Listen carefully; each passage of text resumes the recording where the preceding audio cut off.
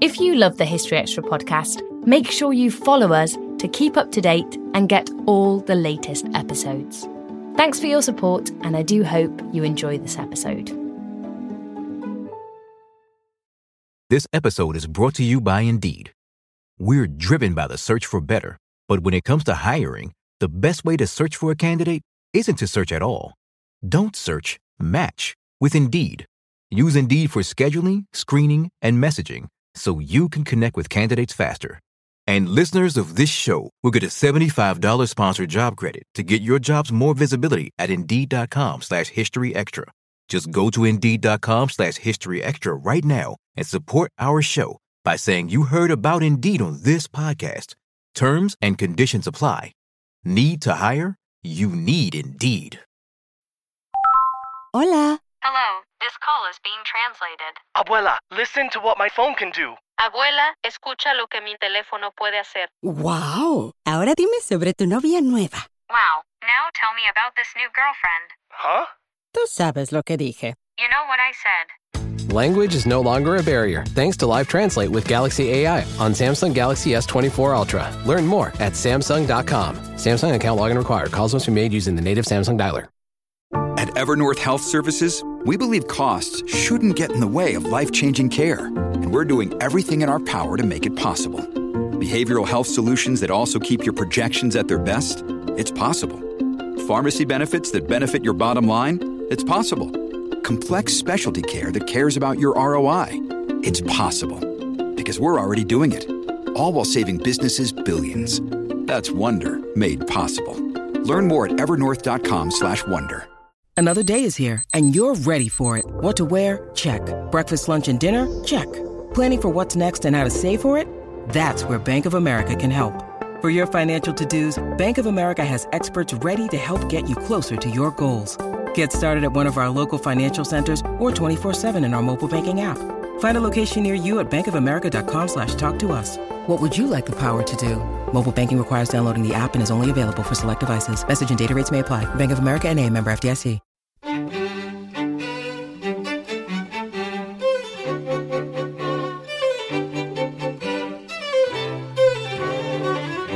One of his most powerful critics was Lord Byron. Lord Byron, for various reasons, didn't like West at all. And he described him as Britain's best painter and Europe's worst.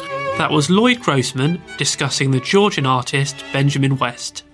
The only sort of light at the end of the teaching tunnel for all of them was the idea that they could, while they were teaching, be writing and perhaps one day support themselves through writing, which they did manage to do. And that was Claire Harmon talking about the Brontes.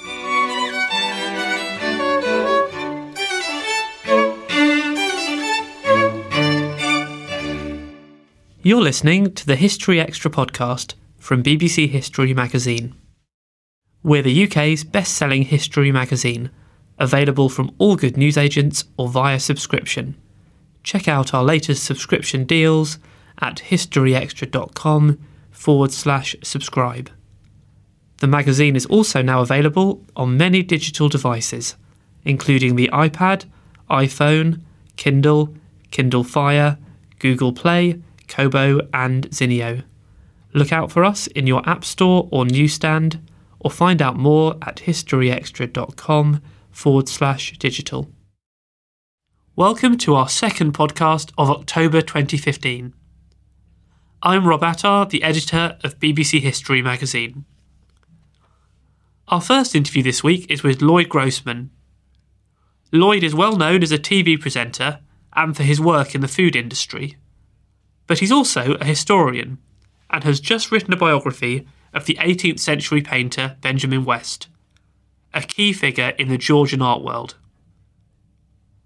I paid a visit to Lloyd at his London offices to find out more about a man who had a profound impact on the British cultural scene.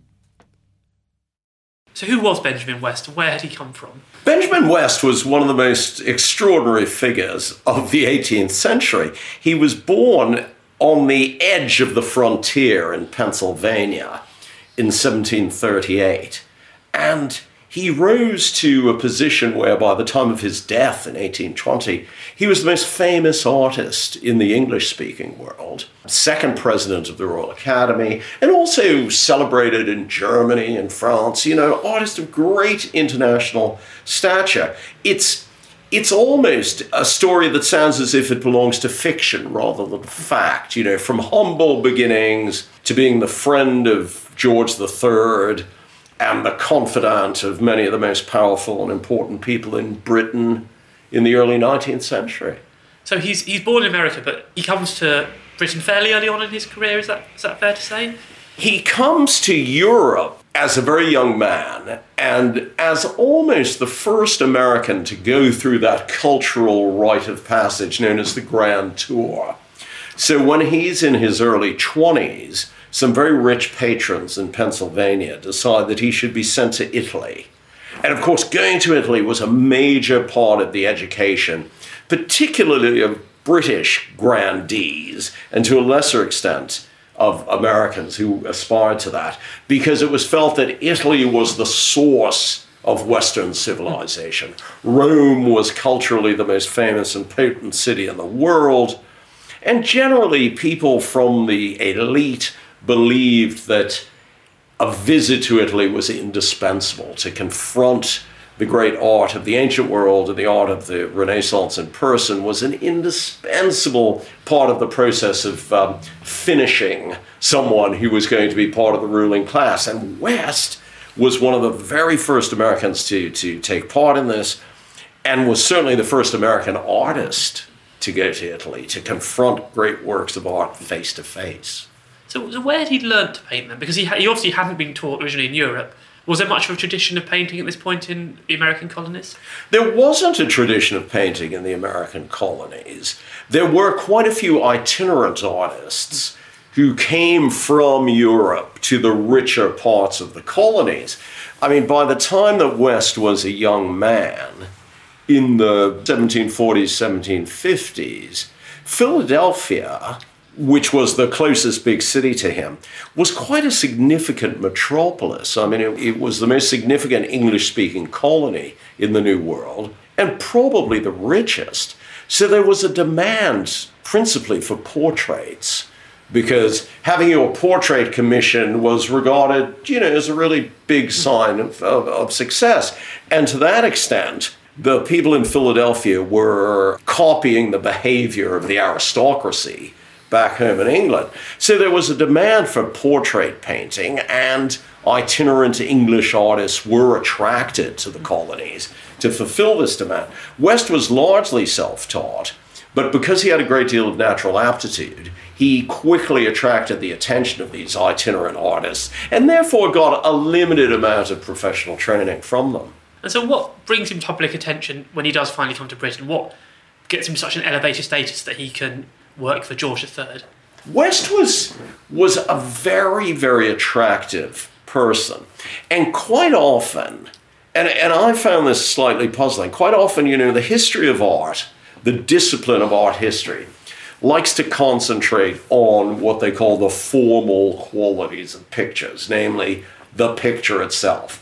What happens inside the frame? How well is it painted? How interesting is the composition, and so on. But there are a lot of extraneous factors that are hugely important.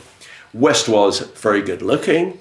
He was a very nice person to be with. He was socially very adept. All those sorts of things help artists to be successful. I think it's very naive to believe that the only thing that matters in terms of success is whether an artist is a great technical artist or not. Yeah, that is important, but it's also important that they are people who have skill at public relations, at getting to know the right people. And wherever West went, from the time he was a young man, he went from a very small town to a bigger one, to Lancaster, Pennsylvania, then to a bigger one, to Philadelphia, then to Rome, and then from Rome to London. And wherever he went, he was always taken under the wing of some of the most important people there. That is one of the keys to his success. People liked him, and they wanted to help him. So does he end up mixing with the leading British artists of the day then? Yes, he suddenly, from Mr. Nobody from nowhere, suddenly, by the time of the foundation of the Royal Academy in 1768, he's one of the small delegation of artists, including Joshua Reynolds, the biggest name in the land. He's one of the small delegation of artists who goes to George III with the petition asking for the establishment of the Royal Academy. So his rise, his trajectory is very, very steep, really steep. And he's so successful that he, of course, arouses a great deal of animosity.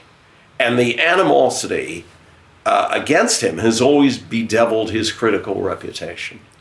So even now, that kind of animosity from Georgian times is still hampering him in some way?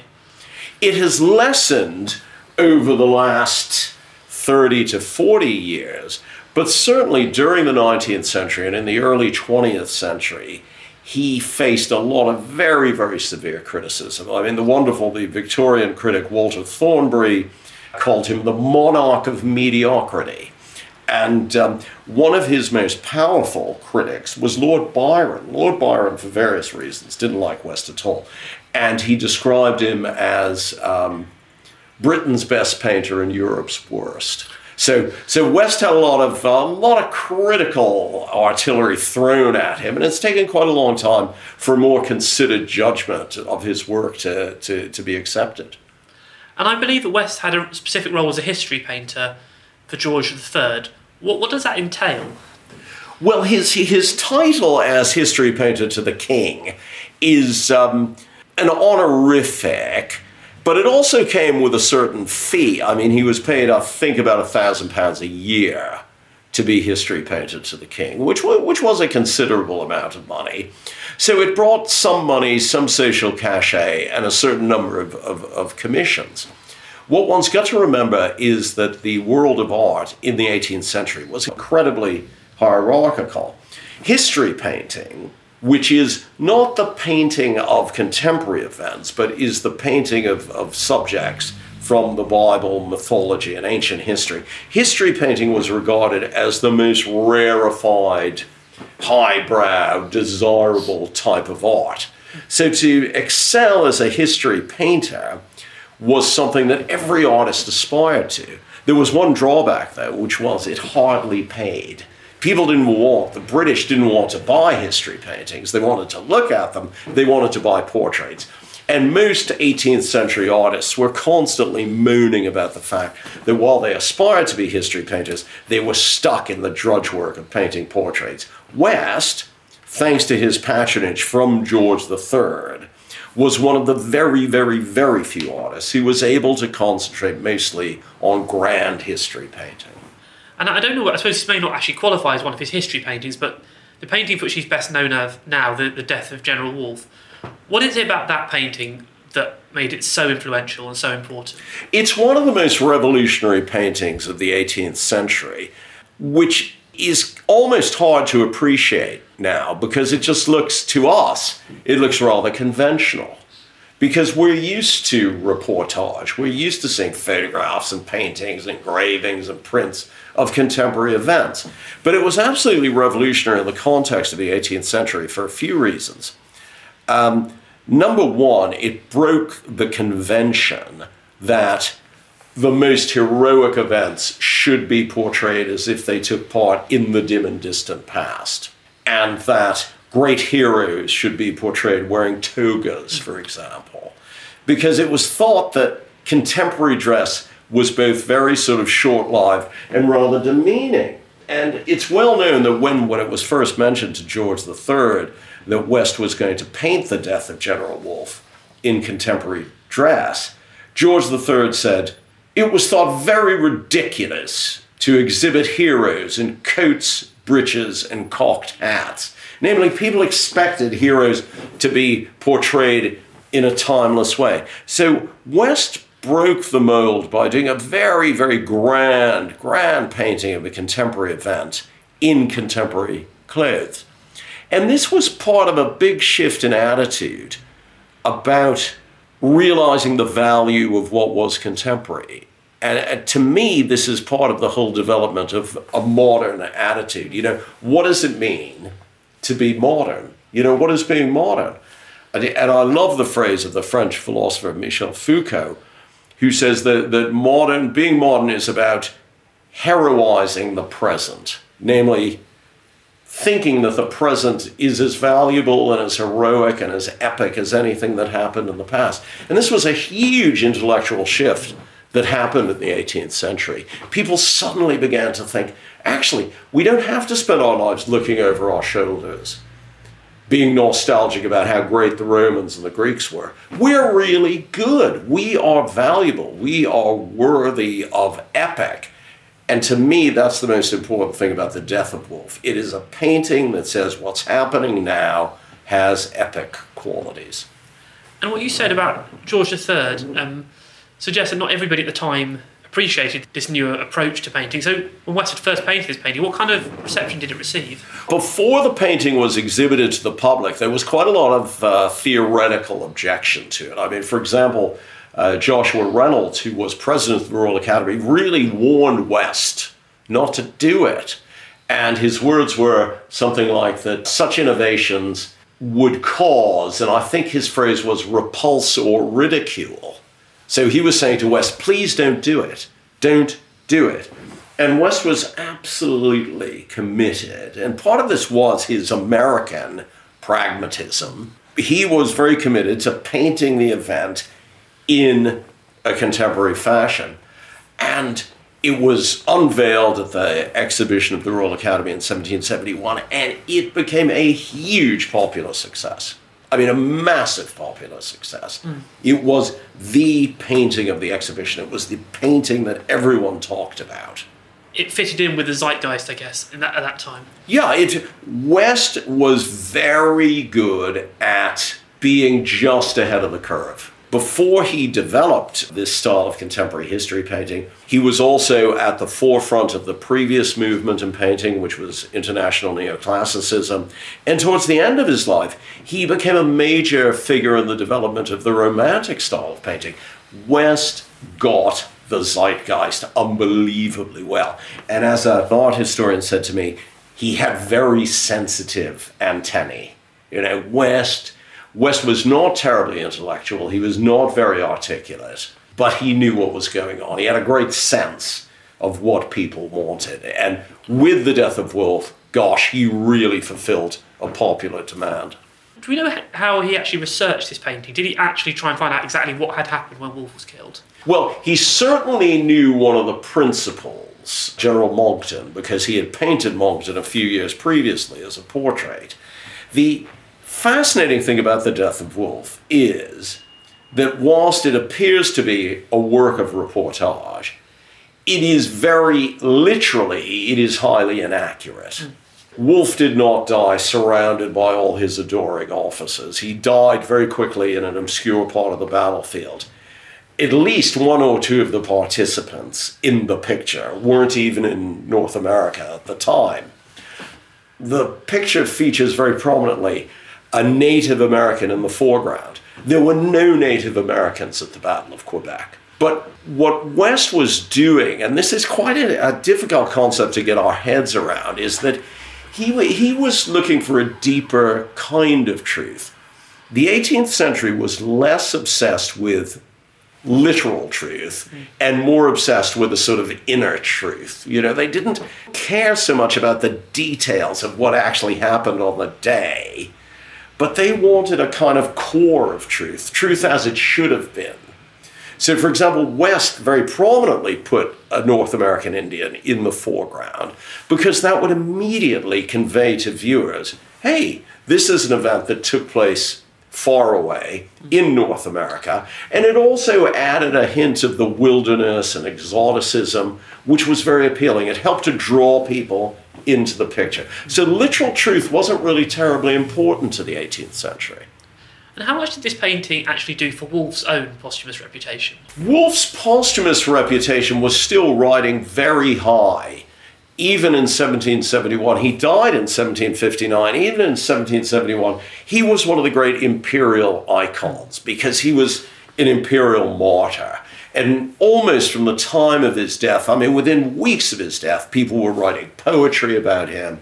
And he was being talked about almost in Christ-like terms. You know, people talked about Britannia mourning the loss of her son, just like the Virgin Mary and Jesus. So Woolf was a superstar. His posthumous reputation was riding high. This painting both capitalized on his posthumous reputation and helped to reinforce it. And there was one critic who said that West was always going around talking about Woolf, my Woolf, as if West had made Woolf's reputation and not the other way around. So it's kind of interesting, you know, how much of a push did Woolf give to West's fame? How much did West's painting contribute to Woolf's enduring fame? It's an interesting conundrum. Yeah. Do you see any parallels perhaps with like the modern situation where you get a film of a famous historical event that for many people becomes a reality? Yes. Do you think this painting in some ways did the same thing for, say, the general public? Oh, absolutely. I mean, I think there is a real line of succession between the death of Woolf and, firstly, many subsequent paintings, you know, like Picasso's famous Guernica painting, and the modern sort of biopic feature film, which is framing contemporary or near-contemporary figures in a kind of heroic historical mold. So, you know, this is all part of the mechanism of fame and celebrity and heroism, which, you know, we're surrounded by now. And in the article that you've written for us, you talk about this Georgian popular history boom. How does that connect to West's painting of Woolf? Well, part of the success of the death of Woolf was to do with the growth of historical consciousness in the 18th century and the popularization of history. You know, prior to the 18th century, history was mostly a pretty dull chronicle of ruling dynasties and kings and queens and battles, and you know, it was mostly aimed at an elite audience. Beginning in the 18th century, just before the first half of the 18th century, a new type of history writing, philosophical history writing, pioneered by Voltaire in France and David Hume in Britain, suddenly began to look at history as a wider, more popular thing. You know, history was not just about kings and queens and generals. History was about a much wider range of people, and history became about the history of society. So there was this growing demand, you know, fueled by the growth of the middle class and rising literacy, et cetera, et cetera, et cetera. There was a huge popular demand for a new type of history, which was satisfied by a new school of history writers, and also with West by a new school of history painters. From your own point of view, what's your favourite Benjamin West painting? My favourite Benjamin West painting has to be The Death of Woolf, because it's one that I've been familiar with since childhood. But I think his whole body of work is so big. I mean, I think there are 600 pictures or something like that. That amongst them, you know, like any of the prolific 18th century artists, yeah, there is a lot of dross in there, but gosh, there are some real gems which deserve to be rediscovered. And do you think he ranks with the likes of, say, Gainsborough, Reynolds, Hogarth, some of the names that perhaps get a bit more credibility these days? I think in many ways he does. He did something very different. I mean, he wasn't as intellectual a person as Reynolds. He probably wasn't as easy and graceful a person as Gainsborough. He certainly wasn't as witty a person as Hogarth. But he brings a commitment to the here and now, which is a very important component of 18th century history. And I think he deserves to be celebrated for that. And is his work for the Royal Academy, do you think that's well enough known? Because he's obviously the president of that. He was a very long-term president of the Royal Academy. And I think as we approach the 250th anniversary of the founding of the Royal Academy, we will see more attention paid to West's work as a sort of cultural leader and a cultural inspiration. Do you feel a kind of kinship with him as a transatlantic person, I guess yourself, navigating between the North American and the European worlds? Yeah, I think that West's transatlanticism is quite an important part of his character, and of course that resonates with me. Although I would say probably at the time that he came over here, remember when he came over here, and this was, you know, before the American Revolution, Americans were regarded as kind of a variety of English person. They didn't have a separate national identity. So in many ways, West kind of exemplifies this amazing period in which there was a more seamless relationship, I think, between the East Coast of the United States and Britain. But certainly, as an American who came to Britain and settled here and contributed to the country, yeah, I do feel a kinship with him. Did things change with him after the colonies became independent? Was he viewed then differently in Britain? The issue of West's Americanism versus his Britishness and whether he was an American patriot or not is quite a thorny one. Certainly, he was not terribly political, and even in his letters home back to the States, he very rarely mentions the American Revolution, other than in very oblique terms. He occasionally raised the question of returning to the United States, but that was only when he thought things were not doing very well over here. Certainly, many people thought that he was kind of a closet Republican. And this was fueled when he made probably a slightly ill-advised visit to France in 1803 and became a little bit too cozy with Napoleon. And so he was distrusted by some at the court of George III, but whether he really harbored Republican sympathies or not is something we need to do more work on. That was Lloyd Grossman. Lloyd's book, Benjamin West and the Struggle to be Modern, is published in the UK today, the 8th of October, by Merrill. In the US, it will be published next week, also by Merrill. And if you'd like to hear Lloyd speak in person, then you can do so at our History Weekend event, which runs from the 15th to 18th of October in Malmesbury, Wiltshire. There are still a few tickets available for Lloyd's and many other talks, and you can purchase them as well as find out more information at historyweekend.com.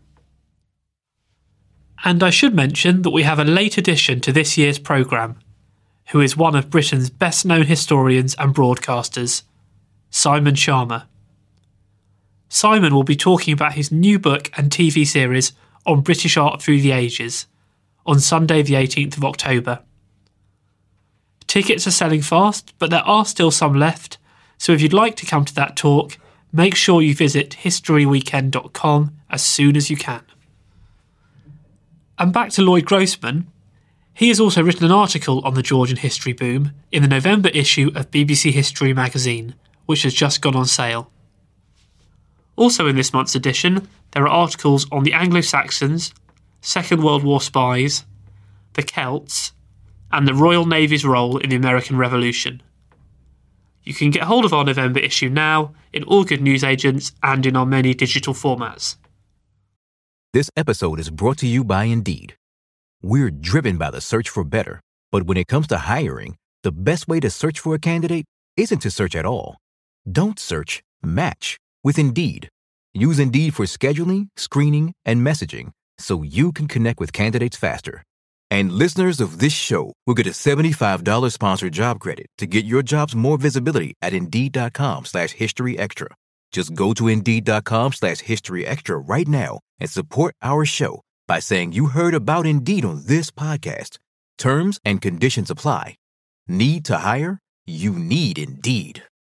We don't always realise just how much our negative thoughts and experiences stick with us and weigh us down. You may find your brain constantly running through a highlight reel of bad moments. That comment your friend made last week that hurt your feelings. That frustrating thing your mum does. Or that silly thing you said in a meeting. Maybe it's time to get it all off your chest. Whether it's a tiny annoyance or something much bigger, talking about it can give you some relief and lead you to a potential solution. That's where therapy comes in. It's a safe space to share whatever's weighing you down and learn to process it, so your internal highlight reel can focus on the good stuff. And BetterHelp offers affordable online therapy on a schedule that works for you. Connect with a licensed therapist by text, phone, or video call. Start the process in minutes and switch therapists anytime. Let it out with BetterHelp. Visit betterhelp.com/historyextra today to get 10% off your first month. That's BetterHelp, HELP.com/historyextra.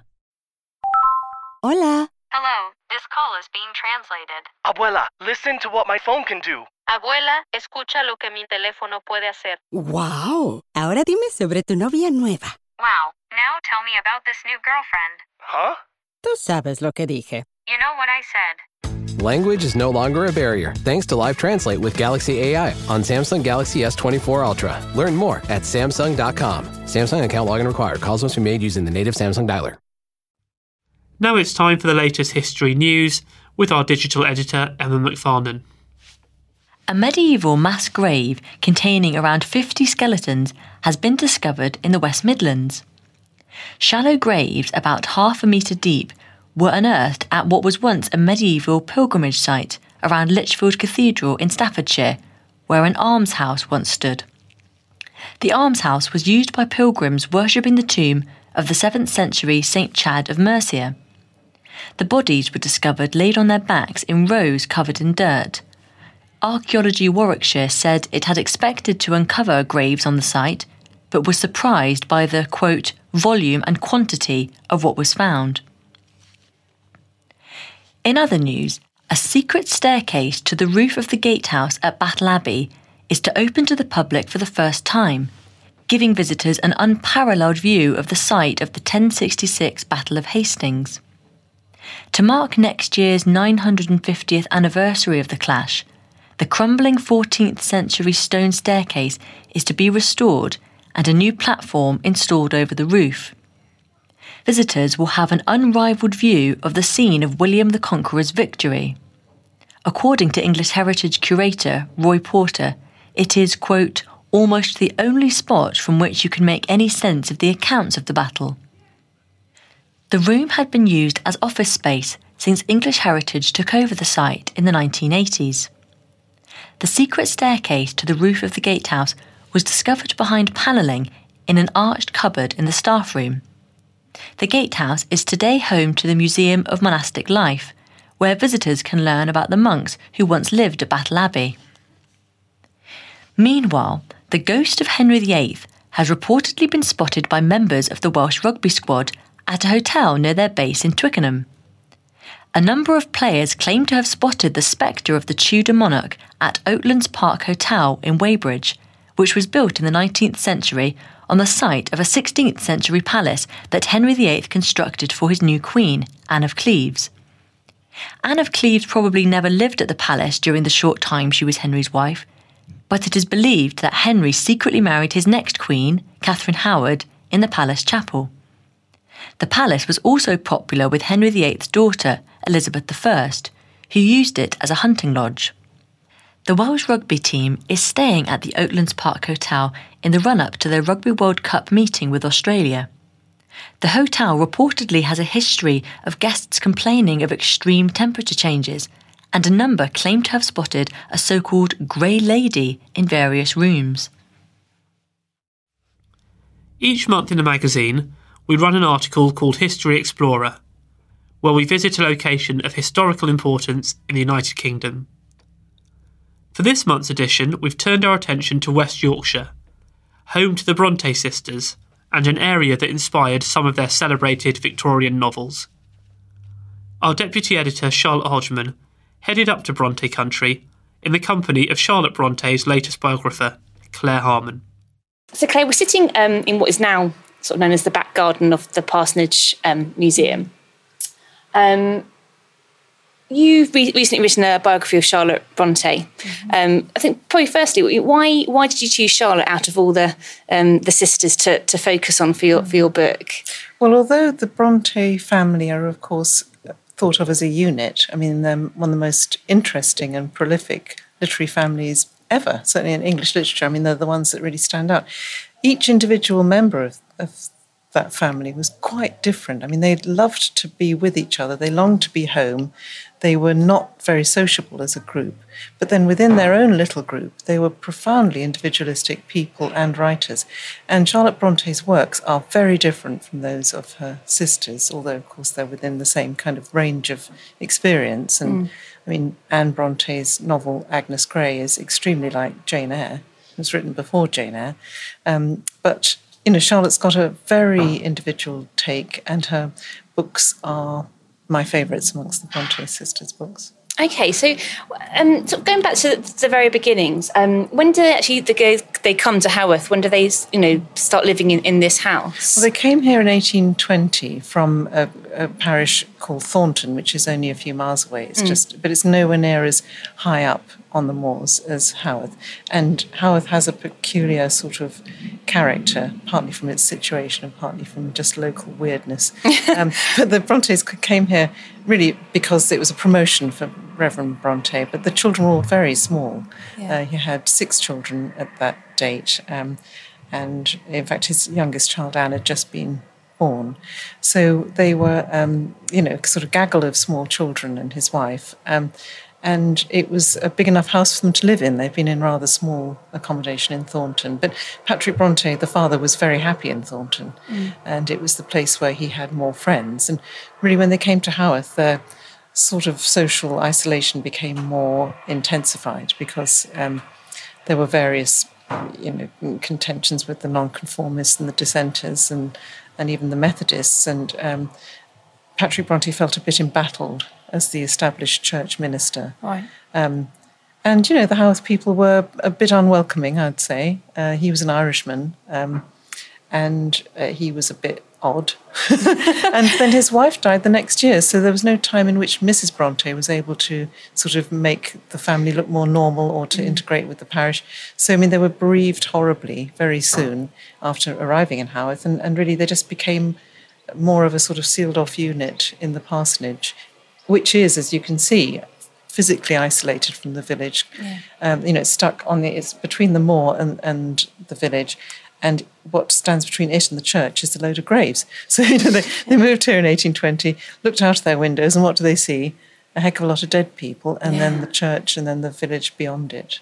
Yeah, and like you say, they were bereaved very, very early in life, and the 2 elder sisters also died quite young in life, didn't they? But Patrick himself, he was a writer, wasn't he? You could say so. He wrote. He published. Yes. Yeah. Do you think that's kind of where their early inspiration, sort of for writing, came from? Very probably, because he had, he had a little bit of talent, but he had a massive ambition to be published and to be sort of loved really as a writer. I think he wanted his verses to really be effective, and they were moralizing verses mostly, but he also had a very strong romantic streak. And I think his personal ambition, frustrated though it was, meant that he was very sympathetic to those traits in his children.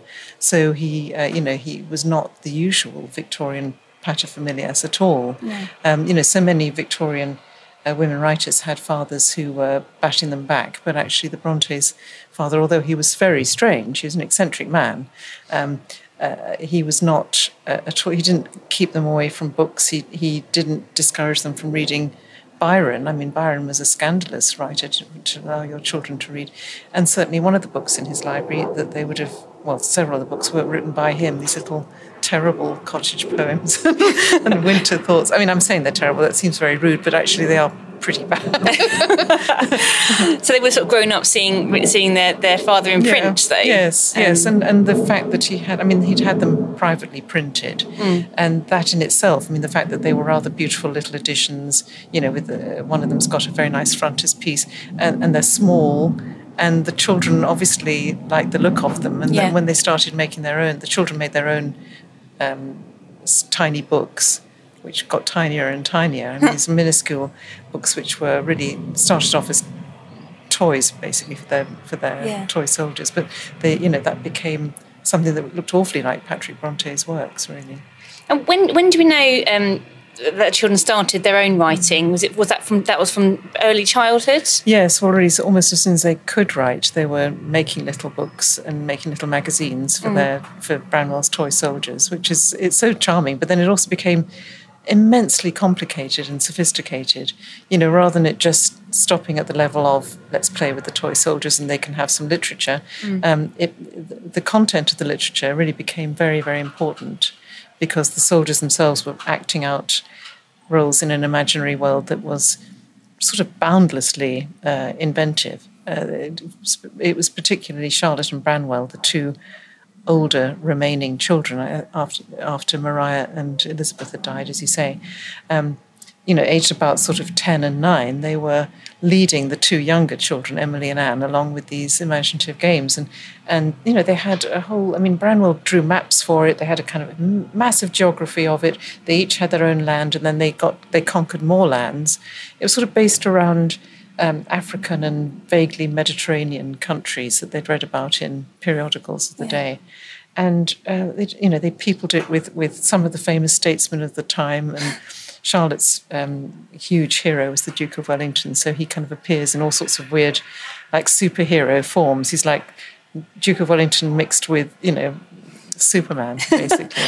and the stories that emerged from that were just so complex and gripping, and that's they lived in that world, really. They were physically in this parsonage here, but they were in their mental life collaborating in this very, very engrossing and sustaining private fantasy. Do you think that the death of their mother obviously would have had a huge impact on them? Do you think it maybe encouraged this sort of fantasy world even more? Do you think a sort of a solace from what was happening in the real world? Yes, I should think so, because it must have been appalling. Losing their mother in 1821, and then the two older sisters who were beloved, and Maria, the eldest sister, who was only 12 or perhaps 11 when she died, she had been a little mother. She'd taken over the sort of maternal role, and then to lose her in 1825 was, just appalling. I think that then Charlotte ended up being the eldest child, and she'd been in the middle of the family before, and she had no sort of natural maternal leadership qualities of that kind. She didn't feel at all at home in that. And I think certainly, they were escaping from all sorts of things in this fantasy world. And also part of the total boredom of life, when you don't have very much apart from each other. And also they didn't have contact much with the village children, so they were really at home. So were they educated here?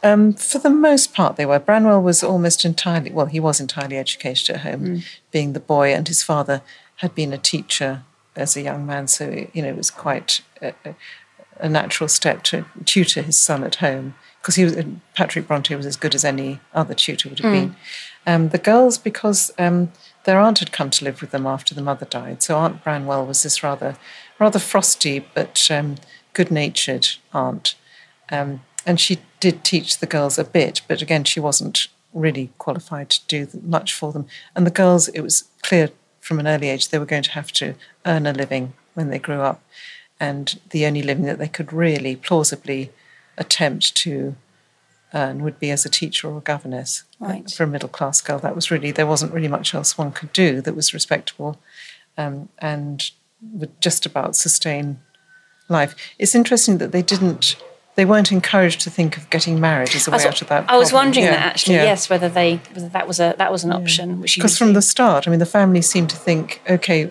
everybody's got to be prepared to support themselves.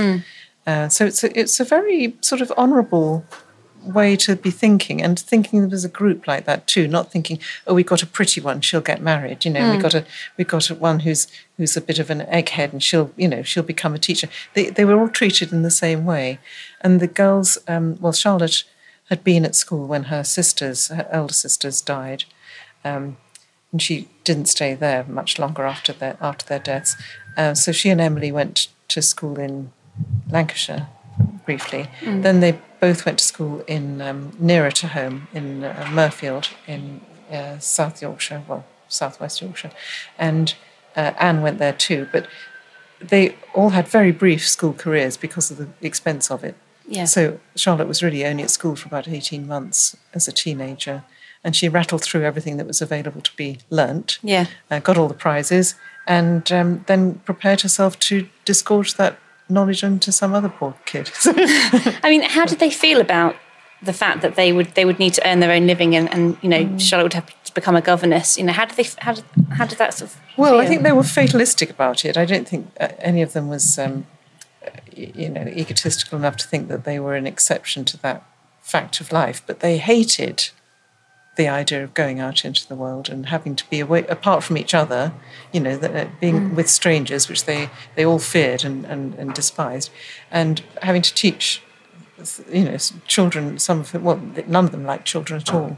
Just were the least kind of cuddly teachers you can imagine. So, Charlotte was obviously a terrible teacher. She resented every minute of having to be in a classroom with girls and despised their stupidity and all the rest of it. But she also definitely knew that she was going to have to earn money. And the way that the only sort of light at the end of the teaching tunnel for all of them was the idea that they could, while they were teaching, be writing and perhaps one day support themselves through writing, which actually they did manage to do, but only right at the end of their lives, really. So how long were they actually teaching for, working for? Well, Charlotte had, they all had kind of goes at it, and then they seemed to have come to a sort of decision that they would act as a group and they wouldn't, if one of the other of them was out working, it would allow some of the others to come home and have some time off. And the only one of the siblings who was any good at keeping hold of a job was Anne, the youngest, who was by far the most she just had a very fatalistic streak, and I think she suffered a lot when she was being a governess, but she just felt she had to really stick at it. Emily really couldn't stand it at all. She had just a few weeks or months teaching at Law Hill in Halifax, absolutely loathed it. And Charlotte taught at Roe Head, which she'd been there as a girl and been actually quite a happy schoolgirl there, but she hated being a teacher there. And then she taught in Brussels for about a year, and again it was a very perturbing year for her. So, they had these... Charlotte never really was teaching anywhere for more than about a year. And so she'd kind of go off, have a breakdown, come home again, get her strength back up again, feel guilty, go out and do another job and come home. So, but it was not something that she was going to knuckle under and give herself over to. I mean, it sounds, it sounds like they were quite lonely then when they were apart. They sort of worked better as a unit. Yeah, they were terribly lonely. I mean, really homesick. I mean, they just really didn't function. It's strange. I mean, very very peculiar. I mean, Charlotte really became, hypersensitive and very agitated, and Emily sort of faded. I mean, physically, weakened. It was a profound neurosis, really, about not being at home. And as soon as she was home, she was absolutely fine. All three of them drew a lot on their own lives, didn't they, for their books? You've mentioned Jane Eyre. What about, because there's like you said, there's a lot of romance in the books, but it was only Charlotte who actually married. Yeah. So, I mean, where were they getting this inspiration from? You mean, where were they getting the romance? Well, yeah, it was just that, I mean, they're so powerful, the books, and you think, there must be some sort of inspiration, something that was... Yes. Inspiring. Well, exactly, because something like Wuthering Heights, which is, a lot of people, if they're asked to say what's the most romantic novel ever, a lot of people would say Wuthering Heights. Yeah. And yet it's a really weird novel in terms of the sort of erotics of it. I mean, you can hardly say that Cathy and Heathcliff are the ideal couple, because it's so violent. It's very destructive, and, yes, I mean, they have a soulmate, they have this feeling of being of one and the same person, basically, but it's not a conventional love story by any means. No. It's actually a very brutal and unpleasant book. It's very, it's a huge amount of actual physical brutality. And I mean, Heathcliff is hardly a delightful character. He's not your classic hero, is he? Not at all. No. And he's not meant to be particularly gorgeous. I mean, he's always made into something of a hunk in film versions. But like Mr. Rochester is also meant to be quite sort of choleric and a bit short and strange. They're not the typical romantic heroes, but they feed through to readers as the epitomes of romance. Yeah. And it is quite peculiar, but the energy in those books is that of a sort of massive, erotic understanding. And as you say, well, where did this come from? It doesn't seem to have been practical experience, no. But I mean, imaginative, just a sort of immense rushing towards those ideas. And the Bronte sisters had no sense of what was or wasn't delicate to think about or to write about. They had this untrammeled energy that, there was nothing inappropriate about what they wrote. It just wasn't contained within ordinary love story parameters at all. And that's what makes it so, it just sets everybody on fire. It's incontinent. It's wonderful. You can walk around and you can actually go into the rooms that obviously the family used. And I believe Charlotte's desk, her writing desk, is now back. Yes. Here. Well, the place is absolutely full. It's a really haunted house. I think it's the most powerfully moving writer's house museum anywhere. I mean, I've been to a lot of them, but this has been, it's where so much happened, and it's so present because they were in, they were an indoorsy family, and they were very much a unit. It really contains, the building contains that sense of their closeness and their interdependence. And there are so many objects that have survived. Clothes, items of furniture, manuscripts, obviously, paintings. All the siblings were very adept draftsmen and women, and Branwell was, a professional painter, or wished to be. Yeah. But they were all very, so the walls are full of their drawings and paintings, and it's a really powerfully exciting place to be. Yeah, very. Yeah, so what was the actual process of their writing? Did they write as a group? Were they discussing their work as they were writing and getting, feedback and things like that? It's a bit hard to tell because Mrs. Gaskell wanted to know about that, she being a novelist herself and a friend of Charlotte Brontë, who was then becoming the biographer. And she was fascinated by the whole interaction of the sisters and how they'd managed to produce their works. And several people, including Charlotte, told her the story of how the sisters used to walk round and round the dining table in the sitting room here at night, in the evening rather, when their father had gone to bed. The father was a man of very regular habits, and he always went to bed at 9 o'clock, would go up the stairs, wind the clock on the half landing, and say goodnight, children. And that's the point at which they really were free to pace round and round. It was like a sort of pedestrian mantra-y thing. They could walk round and round. They didn't have to look at each other in the face. They could talk and move and discuss things. And it's not clear whether they obviously read each other, the works in progress. But Charlotte specifically says that what her sisters told her about Jane Eyre, she didn't really she didn't change anything in the book because of it. she took on board their reactions, but she didn't adjust her writing accordingly. So it was more of a sort of sharing than a collaboration. It was more of a keeping up with each other. And there had been some years when they were each going out and doing these various jobs, when they hadn't had the chance to keep abreast of each other's progress. And that's why it was so surprising to Charlotte in 1845 when she came across some of Emily's poems sort of by accident, she said. I don't know what she was looking for, but in Emily's things she found these poems that she was just so taken aback by the improvement in quality. That Emily's poems that she'd always known were good were suddenly astonishing, and that's what motivated Charlotte to get the book of poems into print, because she felt this kind of duty to getting Emily read. Emily died first. Branwell died first? Branwell, actually, yes. But, out of the sisters, was it was Emily. Yeah. What sort of impact do you think that had on the remaining two and the rest of the family, really? Oh, it's absolutely terrible because, within 9 months, the three siblings, Branwell first, and then Emily, and then Anne, all died. And Branwell's death was something that was obviously shattering, but because he'd been for several years in this kind of decline due to alcoholism and opium addiction, it was not such a surprising and abrupt and appalling death as that of Emily and Anne, who seemed to have died from consumption that sort of came on rather rapidly. In Emily's case, she sort of galloped away in the winter of 1848, and she was dead very, very quickly. She had a cough at Branwell's funeral in September, and she was dead before Christmas. And so that was appallingly. It was a terrible bereavement for Charlotte, who was she wasn't getting over Branwell, but she was sort of stunned by the whole Branwell decline experience.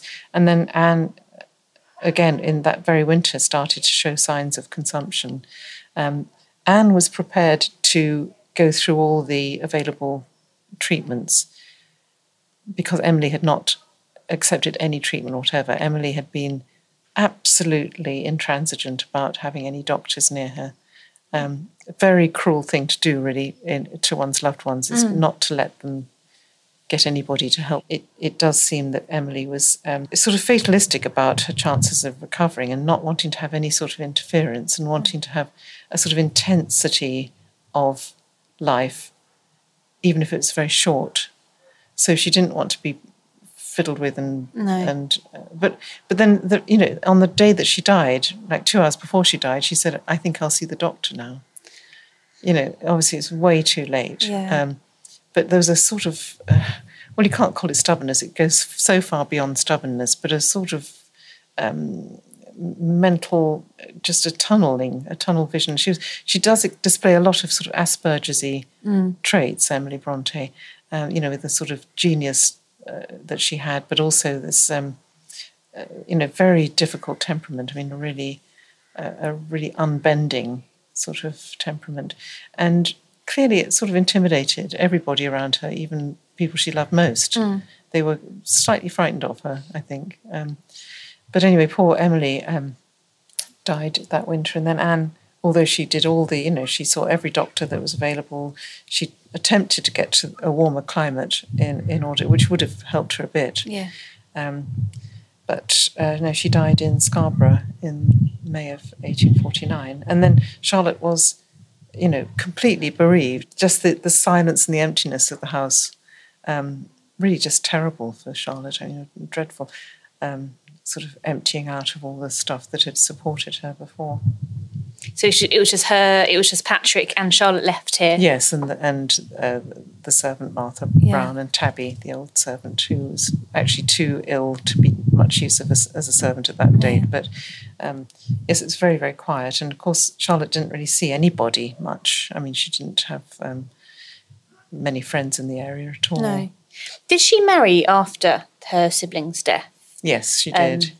How does she meet? It was I can't remember his name now. Arthur Nichols. That's right. Yeah. Had she known him long? Well, he was the curate here, so she'd known him since 1845 when he came to Haworth as her father's curate. So Arthur Nichols had been, not actually attended to very much by Charlotte. I mean, she sort of was a bit rude about the curates always, and she obviously hadn't taken to him particularly. She quite liked him, but there was no passion for Arthur Nichols. I think one can say before or after much. I mean, she became very affectionate towards him after they'd married, but it was after they'd married. So it's an extraordinary match for her to have made, because here's somebody who'd invented Mr. Rochester, who'd invented Paul Emanuel in Villette, and the Moore brothers in Shirley, and she had all these incredible sort of heartthrob romances going on in her books, and she ends up marrying somebody that she just about liked enough, but felt no really strong emotions for. So it's very, very peculiar. I think what was going on, was this some kind of terrible masochism, or was she so despairing that she felt she had to? Was it just loneliness? Totally loneliness. I mean, the fact that Nichols had been, he was a very known quantity. He'd been here since 1845. She knew that he was steady. He wasn't in any way, sort of vicious or lazy or anything. He was a very good curate in terms of he did his job. He alleviated her father's workload, and she was very concerned about what was good for her father at that date.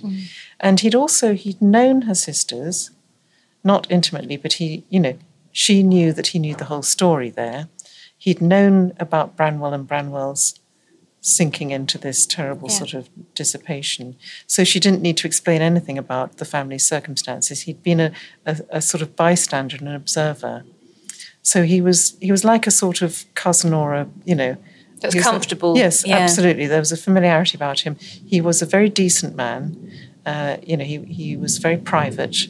He wasn't going to go around showing off about works or anything. In fact, quite the contrary. He rather wanted them to be made less of, so that they could have a quiet life. Yeah. And he did a lot, in the parish. her father had relied on him a lot to begin with, hated him as soon as he proposed to Charlotte. But then Reverend Bronte got used to Nichols, and actually, after Charlotte's death, they became very fond of each other. Yeah. So that was a good outcome. I mean, that was you can see why Charlotte chose to do that. Yeah. And it really did save her from the worst sort of loneliness and solitude. But of course, it also precipitated her death, because what she died from was a complication of pregnancy. Quite early on, wasn't it? Yeah, very early on. She'd only been married, she was married in the June of the previous year, and she died in March of 1855. She was probably about 3 months pregnant. That was Claire Harmon and Charlotte Hodgman. Claire's book, Charlotte Bronte, A Life, will be published later this month in the UK by Viking. In the US, it's due to be published next spring. And you can read more from Charlotte and Claire in the November issue of BBC History magazine, which, as I mentioned earlier, is now on sale. Well, that's pretty much it for this week, but please do listen in next time, when we'll be joined by Dan Jones and Helen Castor to talk about a pivotal year in the history of medieval England. Thanks for listening to this History Extra podcast, which was produced by Jack Fletcher. Do let us know what you think about this episode by emailing podcast@historyextra.com, and we might read out your messages in future episodes. Alternatively, why not keep in touch via Twitter or Facebook, where you'll find us at History Extra. For more great history content, don't forget to visit our website historyextra.com, where you will find history quizzes, galleries, articles and more. Plus, it's where you can download every single previous episode of this podcast.